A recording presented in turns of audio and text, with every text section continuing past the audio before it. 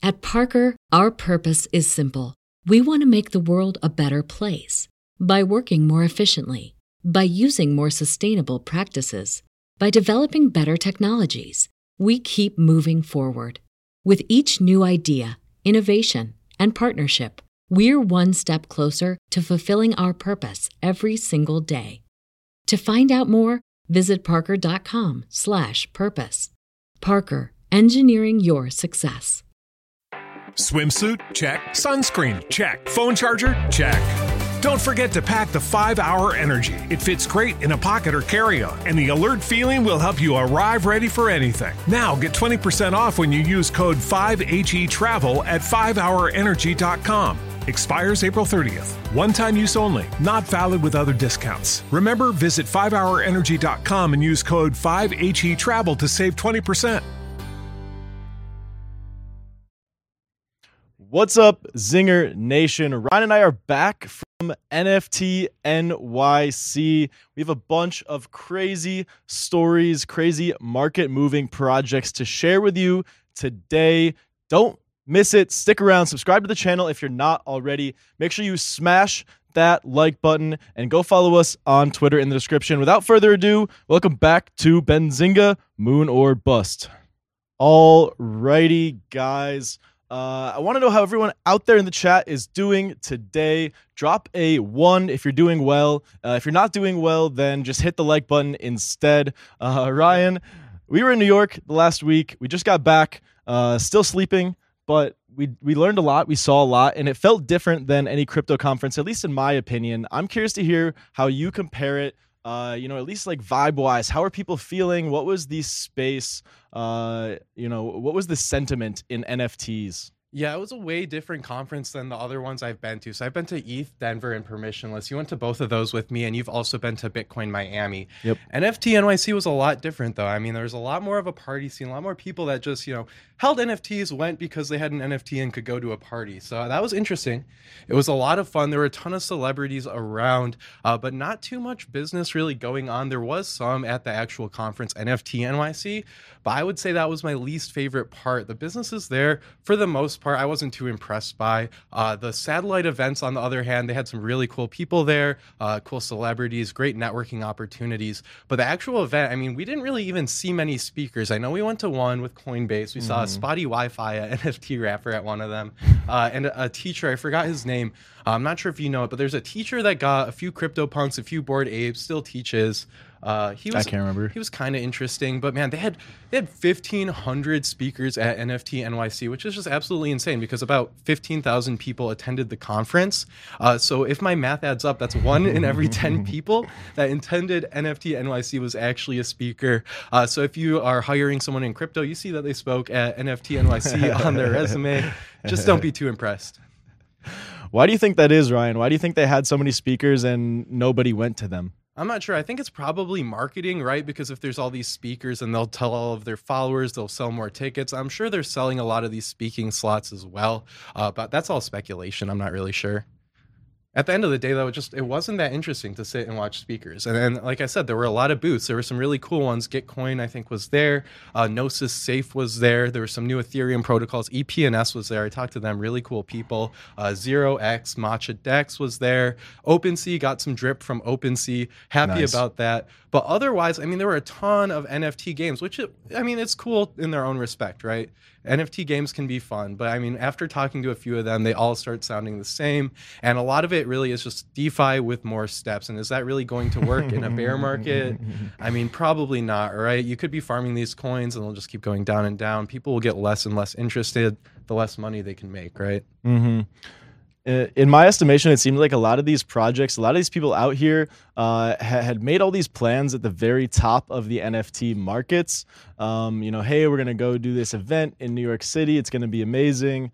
Everybody come out here. And then in reality, the markets were not where people thought they were at this point in time.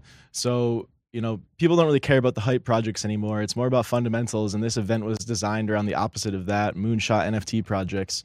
That being said, there was a lot of people there who just seemed kind of confused, out of place. And I think there's maybe something to do, Ryan. If you have thoughts on that, just generally, I'll turn it over to you. But I want to talk about the comparison between the cities next. Sure. So when we take a look at the events we've been to in Miami, it's a very Web3 native scene, whereas when we're in New York City, very Web2 native scene, very traditional scene there, and I think that might have played a little impact, on the culture that was this past week in New York City. Ryan, do you have any thoughts on what I just said, basically? I mean, I'm not sure if I agree. I think the cities do play a role, and Web3 is totally bussin' in Miami. But in New York City, I mean, there are a lot of people in Web3 also in New York City. I think it's more that it's just a focus on NFTs instead of Web3 and DeFi. I think a lot of people that have been in DeFi or crypto have been in for a long time, whereas NFTs are emerging market. Most people have only been in for a year or two. And outside of that, a lot of people here, they were artists, which is great if you're in the industry, whether that's, songwriting or traditional art. But yeah, definitely a different crowd, interesting, but not DeFi oriented, which I guess was to be expected. It was. Speaking of DeFi, though, financial products and just greater markets, we have an interesting interview, actually two interesting interviews today. The first one, Ryan, I see the guest backstage. So if you want to set up Stefan, we'll bring him on and then we'll start talking about the true numbers of inflation. Yeah, sure thing. Let's bring on Stefan. And guys, if you are earning interest on your stable coins, thinking you're smart because you're beating inflation, earning 10% on your stable coins, well, I have some bad news for you. We're going to bring on Stefan. We're going to talk true inflation. They just made a new index explaining inflation. We'll go over it all. We'll check it out. And this is going to be a really useful tool to use, especially over these next few years with high inflation. All right, with that out of the way, Stefan, welcome to Benzinga. Welcome to Moon or Bust. Thank you for joining us. How are you? Doing great, thanks. Nice to be here. Thanks for having me on this great to share with you about Truflation. Thanks for joining us. So we all know the CPI, Stefan. It measures inflation. It says inflation is currently around 8.5%, but Truflation has found real inflation is actually quite higher than that. So what is Truflation, if you can give us a background first, and how do you measure the true inflation rates? So basically Truflation is about 11% right now. It's about 10.9%. If you go to app.truflation.com, you'll get a clear breakdown in terms of how we calculate that. Basically, we found that when we looked at inflation, and inflation's kind of a big thing, it impacts everybody in an economy and everything in production in economy. And so what we looked at, how is this being calculated? And when we looked at it, it's being calculated on a model and a framework that was developed more than 100 years ago. And so what we thought was there must be a more modern approach to do this. And so that's sort of what we took. We took a developer approach to building out a census-based system that allows us to aggregate some 50 plus data sources across 10 million items where we have multiple data sources per item. We update that in real time. So every day we update the Truflation information and we make that visible in terms of how it's calculated, what are the sources of that, and what that breakdown is in terms of weighting across the different features and different functions that all lead up into the CPI: transportation, real estate, rent, sort of education, health, etc. And so that all aggregates and leads up into the 10.78% that you see on your screen right now. So, Stefan, is the CPI using stale data, or are you using more data here? How are you getting a different number than the CPI? So we're aggregating real-time data on a census basis. I mean, there was an article, I think it came out on Wall Street Journal, where the CPI currently is calculated by 477 people that go to the grocery stores and do survey by the Bureau of Labor and Statistics. And we just felt that in a world where everything's connected and online commerce, we can be much more accurate in terms of sourcing that data and updating that on a more regular basis. So is this something that's trying to replace the CPI? Is this just trying to increase competitiveness in this data market? What's the end goal for Truflation? Just providing an alternative source of data and providing a new system. We feel that Web3 lends itself to provide a new system for a modern age, right? And I think we are stuck in this old way and of systems that have been layered on top of each other after a law and regulation and sort of requirements based on a framework again that was 100 years old. And so how do we build something more in real time that's connected via, when this framework was developed, if you think about it, we didn't even have electricity, we didn't have phones, we didn't have computers, we didn't have mobile phones back then. And so now all of these systems are now available. We're doing internet commerce, right? I mean, we can pull this pricing data. And so we just felt we needed a different system to provide an alternative. And how does this leverage Web3 technology? So we provide this all on-chain.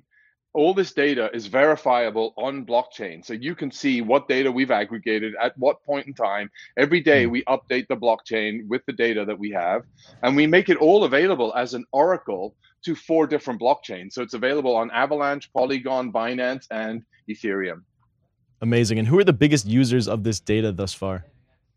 So we found, to my total surprise, I thought it was going to be Web3 would use it first and they would be the first to use it and the fastest adopters.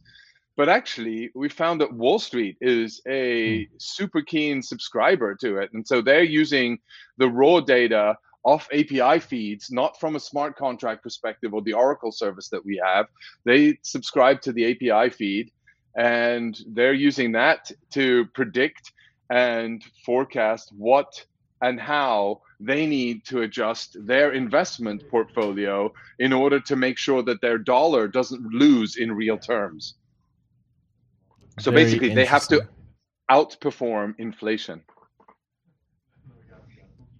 For a long time, that's been butter. That's been the easiest thing to do for these funds. Given that that's a challenge now, what else changes with this inflation? What are some of the other effects, maybe for retail besides the banks? Yeah. I mean, in terms of there's this class of products, investment products that have been created. They're called TIPS. I don't know if you've heard of TIPS. They're Treasury Inflation Protected Securities, and they're issued by the government. They provide a bond where you can buy this bond, so lend money to the counterparty, and they will pay you an interest on top of the inflation. So they will guarantee the net value, so your borrowing amount, they will guarantee that against inflation and pay you a small interest on top of that, on top of the nominal amount that you invest in. And so all of a sudden, that's why it's the party issuing, announcing inflation has a strong vested interest to keep that number as low as possible, in order to make sure that the payments that they have associated with these tips are also in a number that they can adjust and adopt, right? They can sustain. So, Stefan, what if you don't believe in banks? I thought I was a gigabrain earning 10% on my USDC through DeFi, but now you spilled this news and I'm actually losing money in real terms. So are there any strategies for DeFi lending maybe? And do you predict that stablecoin interest rates might increase with increasing inflation? What are your thoughts on that? So we've been talking to a number of stablecoin providers in terms of using Truflation to have an inflation-adjusted stablecoin, or what we're now coining flat coins, right? So how do you have a basket of items that is pegged to Truflation, and ultimately you will always be able to buy an egg with that stablecoin or flat coin? And so ultimately it is flat. It doesn't depreciate based on the peg to a US dollar, for example.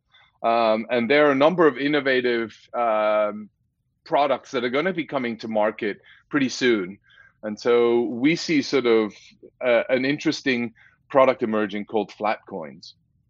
And that's ultimately what incentivized us to really do this, is to how do we protect the US dollar from actually devaluing, and how do we protect the people's purchasing power? So a flat coin, I'd love to dive into this more. This is a super interesting idea. A flat coin is basically like a treasury inflation protected security, but it's not really a security because it's, I guess if you could explain more about these tips and how a flat coin is similar and different. So it is somewhat similar, except there's no interest. Tips have an interest rate associated with it because it's like you're buying a bond. And what you have is, see, it pays interest twice a year. So uh, a flat coin doesn't pay any interest. There's no interest associated with it. It's just tied to the changes in that basket, right? So if and bear in mind, you do also have deflationary times, right? So sometimes prices go down, right? And in technology, if you look at inflation historically, just going back a bit, inflation historically has come down because of technology. Or the only reason why inflation isn't as high, much higher than it is today, is thanks to technology. Communication costs have come down, entertainment costs have come down. We now get a whole suite, and before we had to go to the cinema, we had to take a car, we had to go to the theaters, we had to buy a ticket, we had to buy a parking spot if we didn't go to a drive-in, etc. Now we just sit at home and we have Netflix and we have the whole, or we have YouTube and we have the whole entertainment suite at the fingertips, and without having to leave the home for $9 a month or whatever the price may be, plus an internet connection. And now we don't pay any phone bills either. All our communication costs have come down. All our work productivity has risen because of computers and electronics. So are you saying that there is a necessary innovation to defeat this inflation, or is flat coins, Bitcoin, cryptocurrency, blockchain going to be this technology that will potentially save us from hyperinflation? This is definitely an alternative that can save us from inflation. That's the advantage of programmable money. We can actually program services in there to retain its purchasing power. We can have a transparent calculator that is providing insights in terms of how the products that we purchase is changing in price over time. And we can make that totally visible, and we can have that cryptographically verifiable so that anybody can adjust that. Will we get to a point where we can actually have a stable coin or a flat coin that's personalized to you based on your personal inflation numbers? That's interesting. Do you think so? Oh, that's what I'm working towards. It's definitely going to be a challenge. We have now 8 billion people on the planet. I mean, so how do we customize that for everybody? And one thing that we do want to do is achieve a world where you have one flat coin for all and everybody around the world. So an egg is always an egg, right? Mm-hmm. I mean, whether I buy an egg here or in Argentina or in Somalia, it doesn't matter. It's still an egg, and it serves a certain amount of nutritional value. It provides a certain amount of energy to us as a human. How do we build a currency that is equal to that and reflects that value? That's a huge challenge, and we believe with Truflation we've started around that trajectory, and now how do we work with great innovators to try and build that end goal of a flat coin?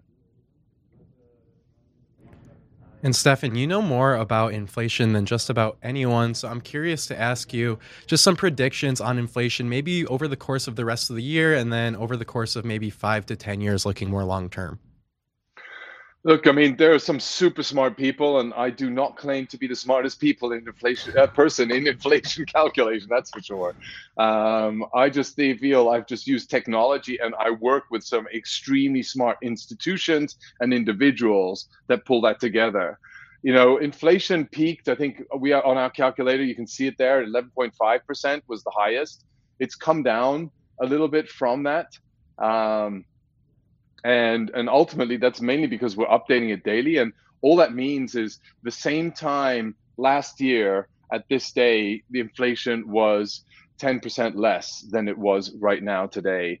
I think inflation's going to still stay high. I don't think we will be able to solve it as quick as we think we can. I don't think we have the tools available in this day and age anymore, or the governments have the tool in this day and age anymore to solve it as quick as they think. They think they can bring down the debt really quickly. By the 2030, we won't have any debt anymore. I just don't see those numbers actually taking place. I think it's going to be a lot more challenging for the world. And what does that mean for us? I don't know. I think we've shifted into a world of abundance where, I don't know, we just had NFT New York. We're creating all of this new value that it has a value associated with. NFTs are now worth, 10, 20 ETH, right? A JPEG really is now worth something so high. Who would have thought that?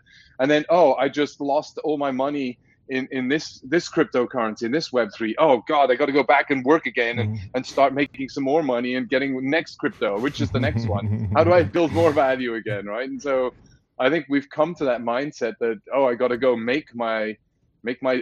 my living, right? And make sure that I can pay gas and make sure I can enjoy what I need to enjoy. There's a lot there.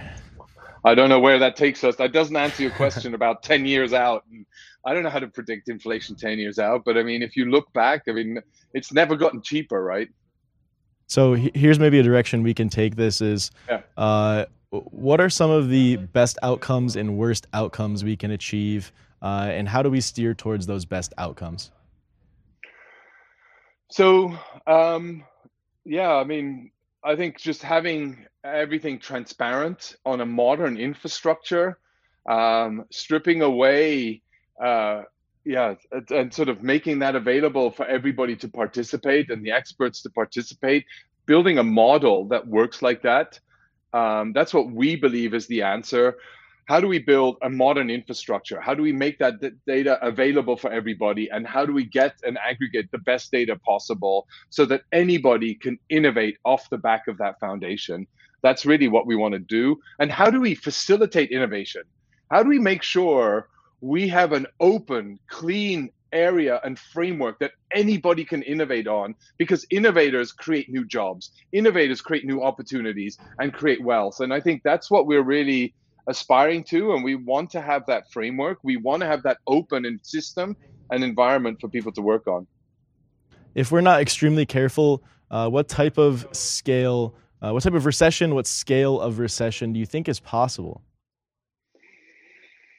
Yeah, if we're not careful, we're going to go into a very different world, right? I really fear that we're going to have a world of controlled environment, controlled framework, and everything. We will have, it'll be a very sad environment. Be recession, but it will be resulting in a squeeze on everybody. We will have controlled money. We will, today you're allowed, you didn't eat your sugar. You ate too much sugar, so you're not allowed to go to the cinema and watch Netflix. We shut it off. Your money doesn't work on Netflix and YouTube today because you need to walk more steps. Things like that, right? We'll have all of a sudden, this money is not valid anymore. It was given to you 3 days ago. It's expired, right? And things like that. So you'll have actions like that come up. And that's, if we leave it to centralized solutions, that's a threat that can come with programmable money. Yep. Yeah, we see the central bank digital currencies in China are capable of doing things just like that. Don't follow this rule, you lose this money, right? Yeah. You have this social credit score, right? If you're bad, you posted a bad tweet, oh, bad boy, we take the money away. Or you can't go to the supermarket or the restaurant and buy that those noodles for dinner, or whatever it might be. And I think that will be, I'm afraid of a world like that. So much more that so than recession. So and I think, sorry, go ahead. Yeah, no. Just I think as a population, we need to be realize that that is a possibility. And I think sometimes we just, hold, what do you call it when you put a blind eye in front of you and you don't sort of keep your eyes wide open and sort of realize, wow, that is exactly, that's another way to say it. Thank you. So is there a bright side? How do we make it out of this? And given that you are the inflation expert, gold or Bitcoin? Bitcoin for me, definitely, because I can carry my Bitcoin around with me on my phone, right? That's what I love about it. Sort of, it's portable, it's anywhere accessible at any point in time. And if I don't have one phone, I have another phone, I have a computer access. So you just have multiple different ways to access it. So 100%, no doubt about it. But I think there are more Bitcoins. I think we'll have. I mean, that's why I love Web3. We've created, so I got into Bitcoin 2012, really early on. I loved it for the transaction capability and the ease of the cost, right? There was no cost with the transaction that was instantaneously and around the world on the other side. And I love that functionality of Bitcoin when it first started. Then it started getting too many users started getting on there. The transactions started getting too big, started slowing down. It got costly. And that's when then innovators took control again. We launched Ethereum. Bitcoin forked into Bitcoin Cash and Bitcoin. And then so all of these different new networks, Ethereum started growing significantly, started getting clogged up, started getting expensive. Boom, we had some more forks, right? We had all these EVMs pop up, these layer twos, Polygon. We had Binance with their EVM. We had Phantom with their EVM. So all of a sudden, these different EVMs came up. And then that's sort of where we're leading today. And each time, everyone represented a new set of opportunities for a new category or a new group of entrepreneurs that came in and tried to build businesses on top of those platforms. So that's job creation. That's wealth creation. That's innovation. That's credit for new businesses that launch on top of each of these networks. And you can now today convert any of those currencies. They are liquid, right? They're liquid assets. So you can convert them into fiat. We've had a struggle and we've seen a huge test on our system right now in this period where all of a sudden the liquidity has dried out because it was extracted from the system so fast by so many players. But that said, we've had an injection into the system with $33 trillion that were printed by these institutions. They, if you think about it, I think, Social Capital did a study from Chamath Palihapitiya. He did a study that they said 92 cents of every dollar minted went into the stock market. So that means pretty much dollar for dollar that was printed went into stocks and bonds and securities. That's $33 trillion around the world that went into the capital markets over the course of a 3-year or 2.5-year period. Now, if you take of that 33 trillion, let's say 5% is in the high risk category. So 5% is high risk. That puts it at maybe what?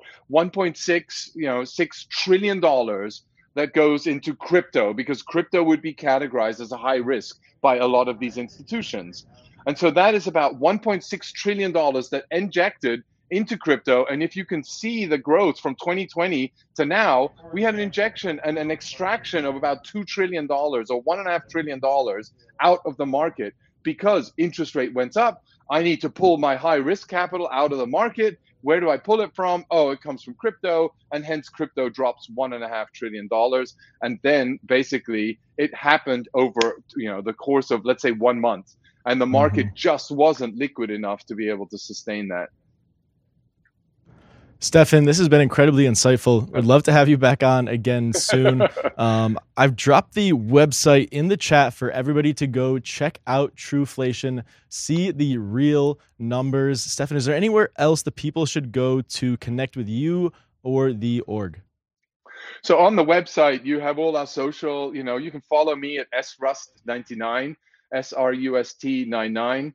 And that's my personal Twitter. And then Truflation is the Twitter account. Please follow that. And if you want to find out more, we're on Discord, we're on Telegram, and we look for criticism. We look for interaction.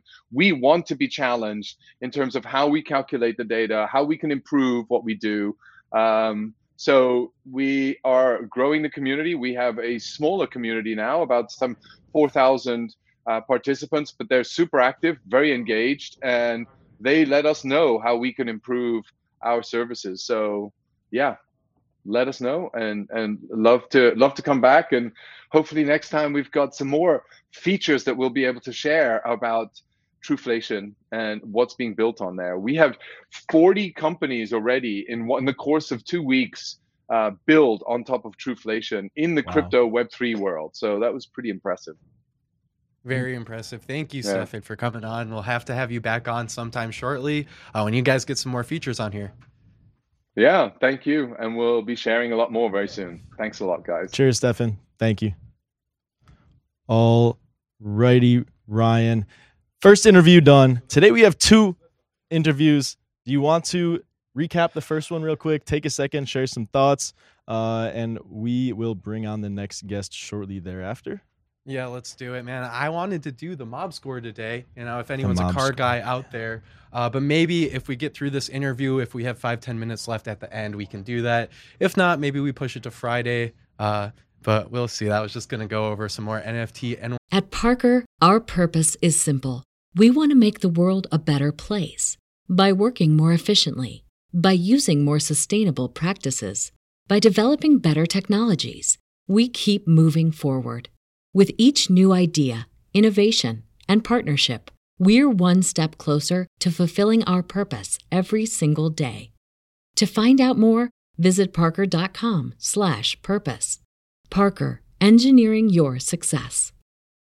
As humans, we're naturally driven by the search for better. But when it comes to hiring, the best way to search for a candidate isn't to search at all. Don't search, match with Indeed. When I was looking to hire someone, it was so slow and overwhelming. I wish I had used Indeed. If you need to hire, you need Indeed. Indeed is your matching and hiring platform with over 350 million global monthly visitors, according to Indeed data, and a matching engine that helps you find quality candidates fast. Ditch the busy work. Use Indeed for scheduling, screening, and messaging so you can connect with candidates faster. And Indeed doesn't just help you hire faster. 93% of employers agree Indeed delivers the highest quality matches compared to other job sites, according to a recent Indeed survey. And listeners of this show will get a $75 sponsored job credit to get your jobs more visibility at Indeed.com/podcast. That's Indeed.com/podcast. Terms and conditions apply. NYC events. But I love that interview. That was super insightful. It's really good to keep up to date with inflation, especially when the CPI is far off from what the true inflation rate actually is. Like I said, if you think you're beating out inflation by earning 8-9%, that might not actually be the case, and this is a great tool to use. I agree, Ryan. Very fascinating conversation. And we will definitely try to do that NFT NYC recap at the end. We'll leave a few minutes. Before we get on to the next interview, though, we have to thank the sponsor of Moon or Bust, FTX.us. If you're looking to get in or out of crypto, FTX.us is a great user-friendly on-ramp from blockchain to fiat. So go check them out, US only. But without further ado, Ryan, why don't you introduce our next guest today on Moon or Bust? Yeah, we have Haohan Xu coming on from Epiphany. It's a DEX, or it's an exchange aggregator that aggregates over 20 plus exchanges. We're going to talk NFTs, we're going to talk DeFi, we're going to talk centralized exchanges, and much more. So without further ado, Haohan, how are you? Doing good. Hey, Logan, Ryan, thanks for having me. So Haohan, before we get started, can you tell us what your background is in crypto and how you started Epiphany? Yeah, sure. So I started trading stocks and options back in freshman year in college. And back in, this was like 2014. And back in 2016, a friend had told me about Ethereum. That was actually the first crypto I discovered. So when I started trading Ethereum, I realized, your first point of access was like Coinbase and Gemini and Kraken back then. But in the stock world, your first point of access is actually like TD Ameritrade, E-Trade, or Robinhood whatsoever. One thing I realized was that Ethereum was actually priced, and Bitcoin also was priced differently across all the exchanges, right? So like Bitcoin was like 380 at the time. On Coinbase and Gemini, you could find like a $20 price difference. So that's when I first started arbitraging by hand. And then later you realize these exchanges actually had APIs. So I was trying to build this product internally just for myself to better like arbitrage between exchanges. And then later on, I realized this product could be used for like other people who are also trading crypto at the time.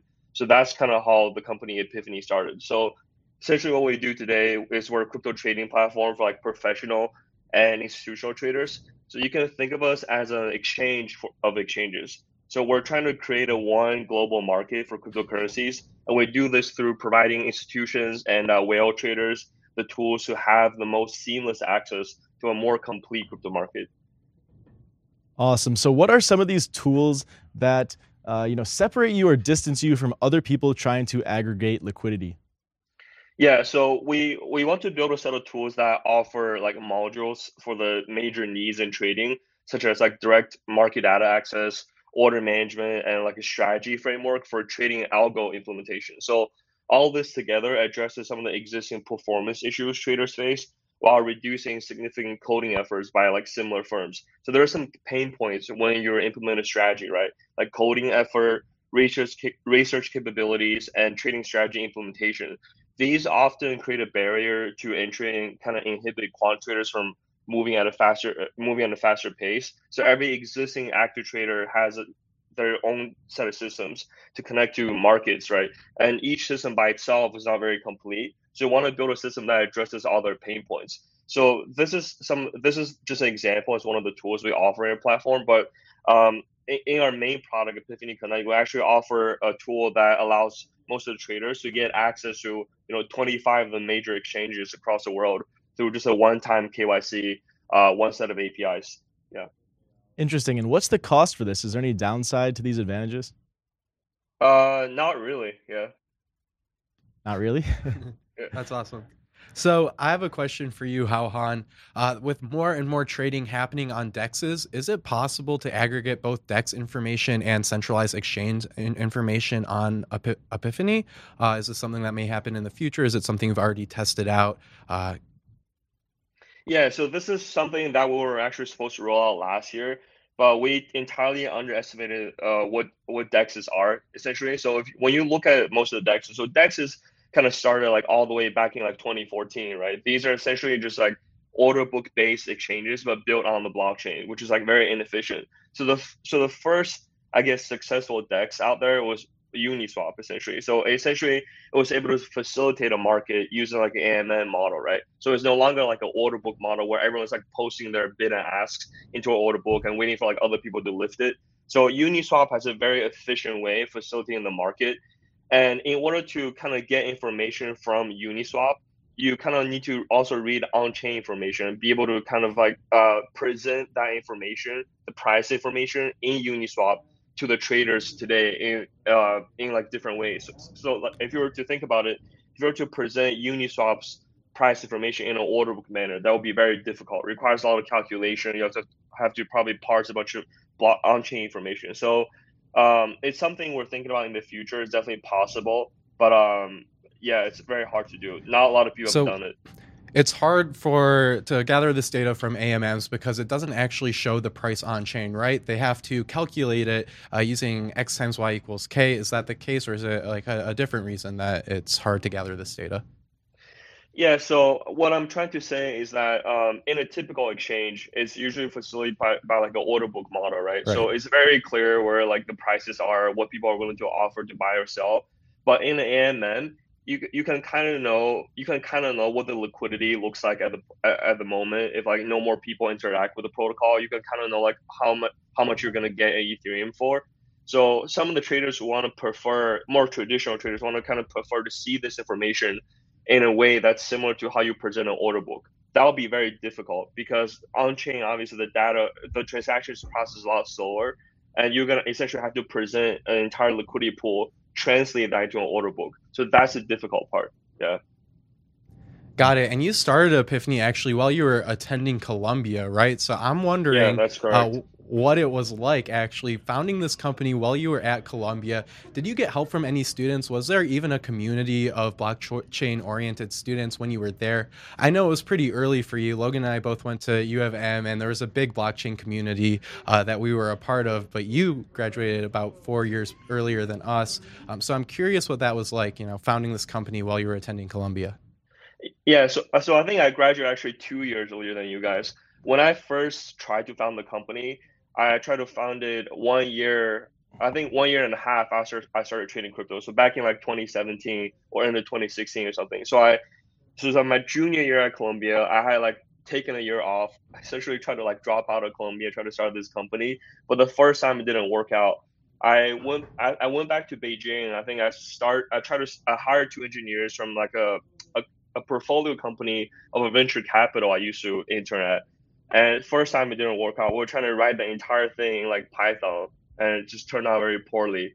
And at the time, I think very few people wanted to fund the company because people had a very tough time digesting the idea of like why the crypto market was fragmented and what the differences are. Also, the market was too small for most people to care. Like Bitcoin was like broke 400 barely at the time, so no one cared enough of the idea. So the first time it didn't work out, so I returned to Colombia to finish my junior year, and it was crypto winters, like right after the ICO bubble burst.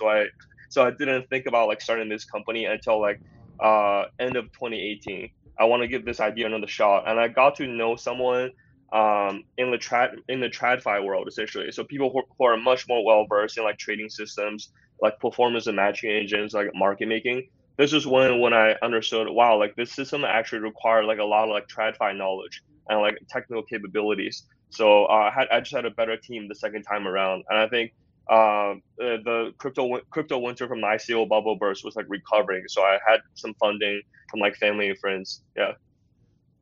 On the note of bringing in more traditional, teammates and partners, something that's been, I think, made clear to everyone recently is that Web3 is not a new thing. It will take Web2 becoming Web3 for Web3 to exist. Would you agree with that?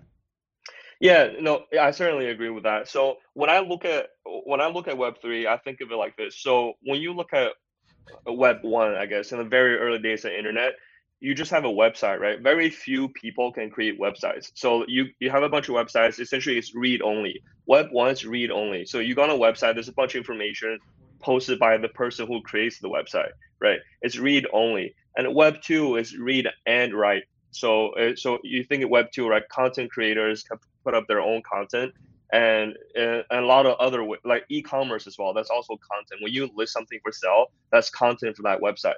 Web3, it's essentially read, write, and own. So I think ownership is something that's important to be emphasizing Web3 because like you should, so you put values to like the data you own, right? You put the values to like virtual assets. So when you put value to these things, it also emphasizes ownership. So a lot of people can own these things powered by like blockchain infrastructure. So that's what I think of Web3. So I entirely agree with what you just said. We see a lot of Web2 people in the Web3 space these days, a lot more than the first time around we took a stab at this startup. What are some of the more significant changes that you've seen? I mean, we see when Web2 comes in, it's obviously made more serious, right? There's big money moving into the space. It's going to add regulation. It's going to add talent, but it's also going to add centralization. Is this a concern? Is decentralization ever going to be achievable? I think it depends on the areas you're looking at in Web3, I guess. Some of the projects, I believe, just don't need to be decentralized. Like some things will just never be decentralized because they don't need to. I think a lot of times people look at this as like, okay, because it's Web3, it's powered by blockchain, things just need to be decentralized to have more trust and transparency.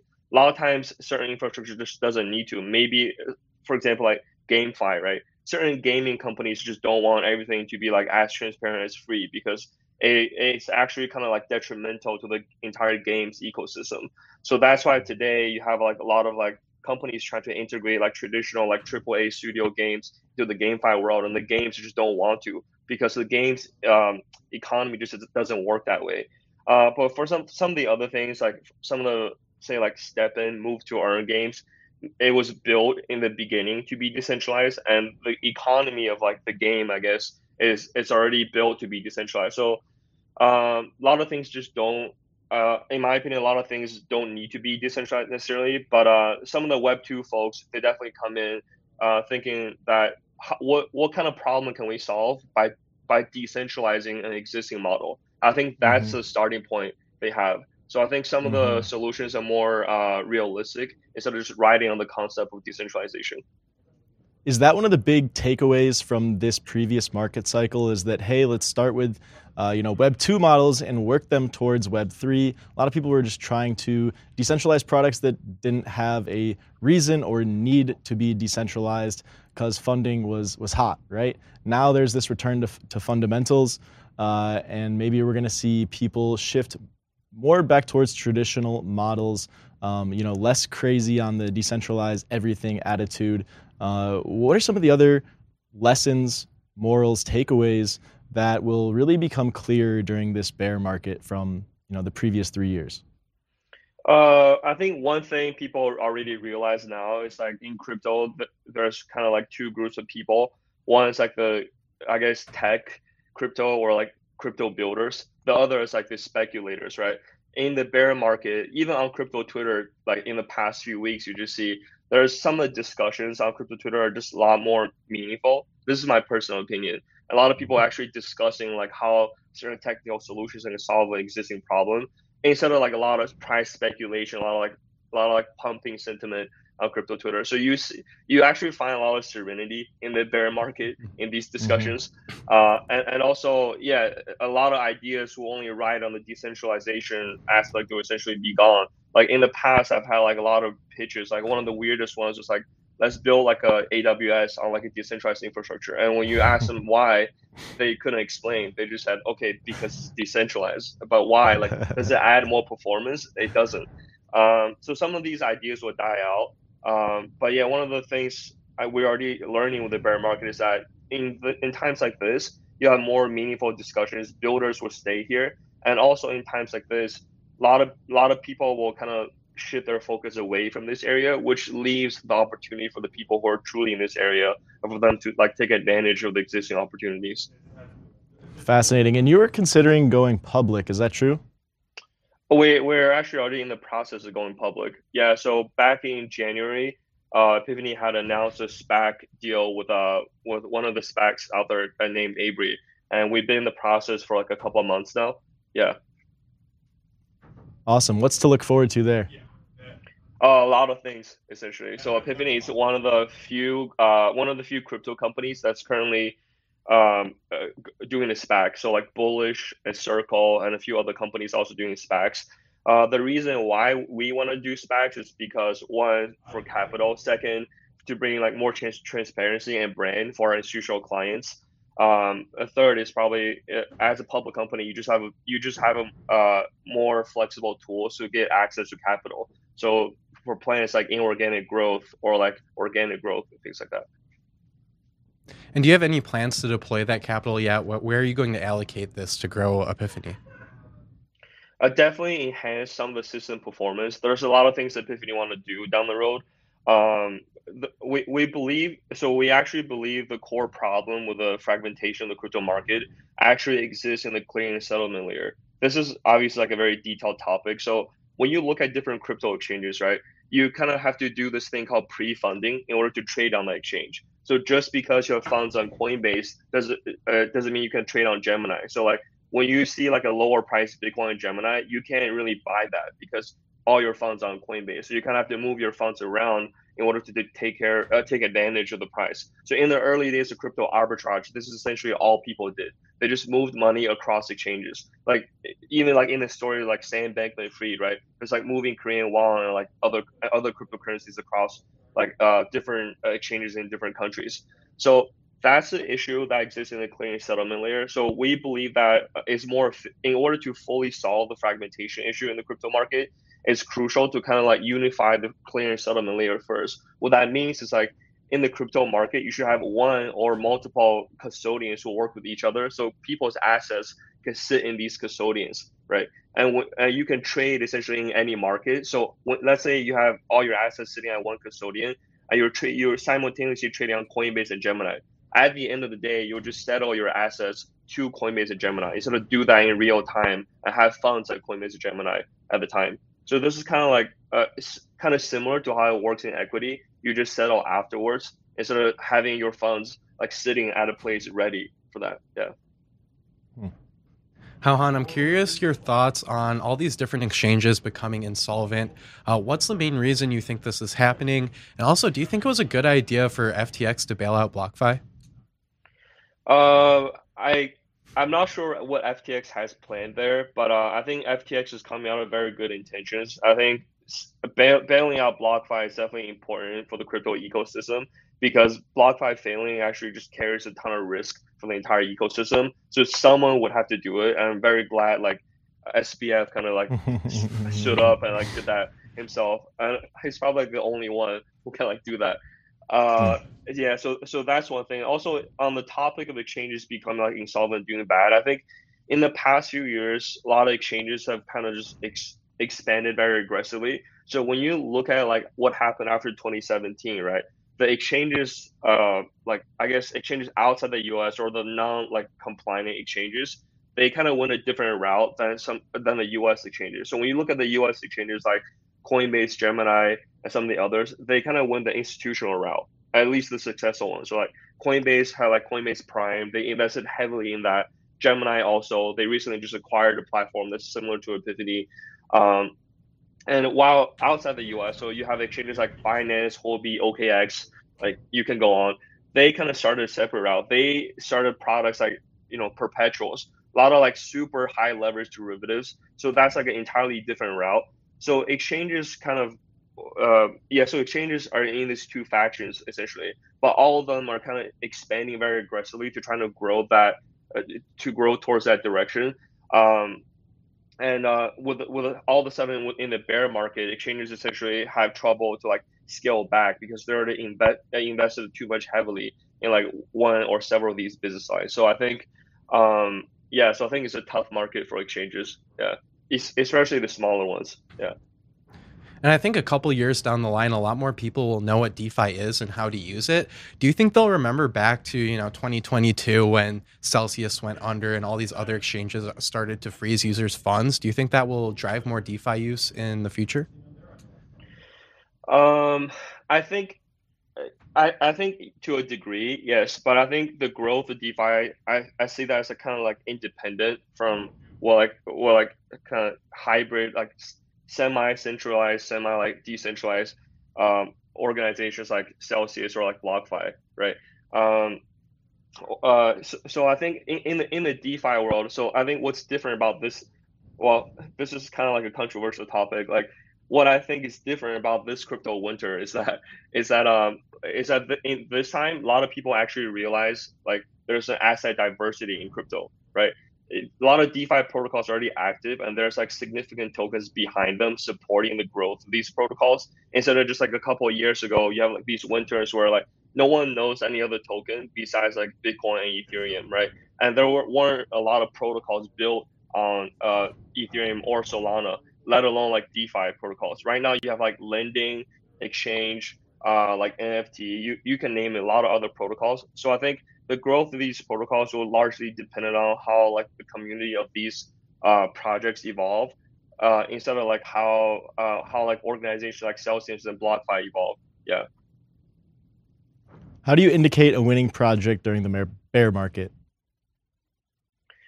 I think it would have to come down to the numbers. So for Ethereum, for example, you probably have to look at like how many protocols are consuming like however many ETH at a time, like how many protocols are actually active.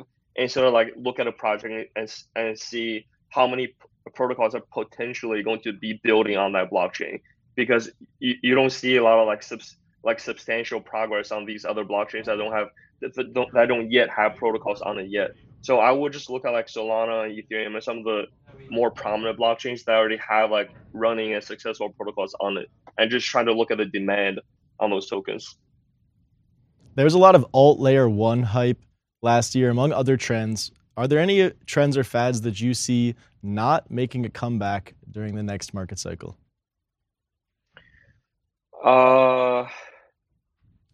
Not making a comeback in the next market cycle. Oh, hon, I put all my money into Shiba Inu, so I'm really looking for a very specific answer here. Yeah, so I guess like that could be one of them. So my personal opinion is like, coins like Doge or like, well, I don't want to say Shiba Inu here, are like very unlikely to come back because like, a lot of those are sentiment driven essentially. I mean, you can't really like build up anything on like Dogecoin, right? So I would say, unfortunately, my personal opinion, yeah, obviously like Elon Musk will probably disagree with that also. Yeah. But to play devil's advocate, Dogecoin was around in 2017. It got a decent amount of hype. So, I mean, maybe it will come back, right? Yeah. Or do you think this time is different? if there was more hype, if there's gonna be more hype like a couple years down the road, I'm sure. Yeah. I mean, Mhm. we've seen Yeah, it didn't really Dogecoin come back. go, yeah. It didn't really come back for no reason, right? It's not just because it was around for 5 years. It was because Elon Musk started tweeting about it every day back in May, right? Yeah, I think the difference like between like Dogecoin and say like Bitcoin is that like Bitcoin has like a more foundational belief under the idea of like Bitcoin, right? And essentially when you look at Bitcoin, essentially it's just like a commodity, right? Like the price is only going to be higher because the next person is going to buy it from like a higher price from you. And like there's no substantial demand unless someone's trying to use as a currency. Because like when you look at the Bitcoin blockchain, all it does is like it accounts for the transaction of Bitcoin, it clears and it settles Bitcoin. That's essentially all it does. It's not like a smart contract. You can't like try to build things on it at the moment. So I think Dogecoin is kind of similar. Like people will buy and sell it. A lot of that will be like speculation, but Bitcoin has like a stronger belief behind it. It's kind of like the gold in the crypto world. Yeah. Are you bullish on the Bitcoin Lightning Network? Yeah, I actually have a few friends working there. The first time I heard about crypto was probably in high school. I just didn't even care. A friend had told me, "Yeah, let's like get some money from our families and buy a bunch of mining machines in like 2013." And I was like, "To mine what? Bitcoin." It's like, "Yeah, I don't care what that is." And so I entirely rejected the idea. But now, yeah, but he has been working on this Lightning network, so it makes Bitcoin more efficient. And I think that's one of the core issues with Bitcoin. It's a very pure idea. It's probably the only like decentralized currency that has like a truly anonymous founder, right? No, after like 14 years, no one knows who Satoshi is still. It's probably one of the most pure decentralized projects, because I think to make it truly decentralized, you need to have like a founder or a team that's like truly anonymous. So like no one can know who that is, or like for lack of like better terms, that no one can hold it like responsible if like regulators didn't like it. So I think Bitcoin is a very pure idea, and Lightning Network definitely makes it more efficient by only improving it, not like making it worse in a way. Yeah. So when I look at the Bitcoin Lightning Network, I think about adoption, and as you compare it to Ethereum, there are a lot more users on Ethereum's network and a lot more applications to lend out your crypto or trade your crypto. So do you see this being built on the Lightning Network yet? And if so, what applications interest you? And if not, why not? What applications built on the Lightning Network, you mean? Yes. I don't think that's exactly how just too Lightning scary. works. You think maybe you're thinking of the Stacks Right. Yeah, network, stacks. which adds some smart contract functionality to Bitcoin, but Right. Lightning Network is just a payment graph. Copy. Yeah, exactly. I was just gonna say, I think most of the stuff on like built around Bitcoin would be like payment related, because it's not as a flexible blockchain as like Ethereum, in my opinion. Yeah, so mostly big payment related, and kind of like use Bitcoin as a medium, and how to use like Lightning Network to kind of like facilitate that transaction faster. Yeah. So do you think the end goal of Bitcoin is still a currency like Satoshi said in the white paper, or is it still more of a store of value, more akin to gold? I think it will be a currency. Uh, in my opinion, I think when Bitcoin was founded, it was kind of designed as a currency, right? We kind of added the idea that it's going to be store of value like gold later on. I don't think it's what like Satoshi intended. So when you look at like how he or like this group of people built Bitcoin, essentially it's like this currency, unlike any other currency. This currency kind of like does accounting and clears and settles without like the interference of anyone, or like relying on like a central organization, right? But when you look at our fiat currency, like take US dollar for example, when you wire US dollar to someone at another bank, domestically in the US, you require like Fedwire, which is like domestic clearing settlement system. And internationally, you require on this like organization called like CHIPS. It's like the clearinghouse something. So the US dollar relies on like centralized institutions to clear and settle and does accounting, right? Then there's like messaging network like Swift. Every other currency kind of has a similar set of system. So they're easily controlled by a centralized institution. Like the government can just say, okay, we don't want like some country in Swift, like Russia, for example, right? Recently.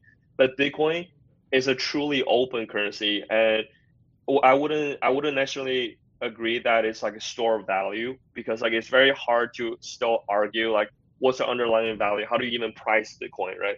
I would say it's like a very cool medium of exchange, which is a currency that exists in a very decentralized way. Yeah.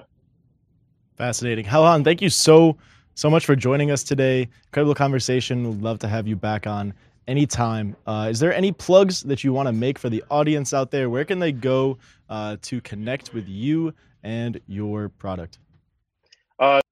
To connect with me, I'm on Twitter. I should be more active, actually. It's just my full name, HaoHanXU. And for Epiphany, we have a Twitter as well. Yeah, and make sure to check out Epiphany's website if you're a quant trader. Yeah. Awesome. Thank you, Hao Han. All right. Both of those are going in the chat. Thank you so much. That is today's show, Hao Han. All right. Thanks, guys. So I'm gonna let you go. Thanks for joining. All right, Ryan. Great episode today. Some of the best conversations we've had in a minute, honestly. Any closing thoughts for us? No, I agree with you, though. Super cool interviews. That's what happens when you talk to someone who got into Bitcoin in 2012 and the other guy, got into Bitcoin in 2013. So both OGs in the space had a lot of good things to say. But we'll see you on Friday. Peace and love, Zinger Nation. At Parker, our purpose is simple.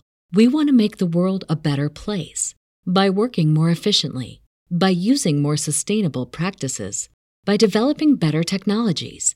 We keep moving forward. With each new idea, innovation, and partnership, we're one step closer to fulfilling our purpose every single day. To find out more, visit parker.com/purpose. Parker, engineering your success.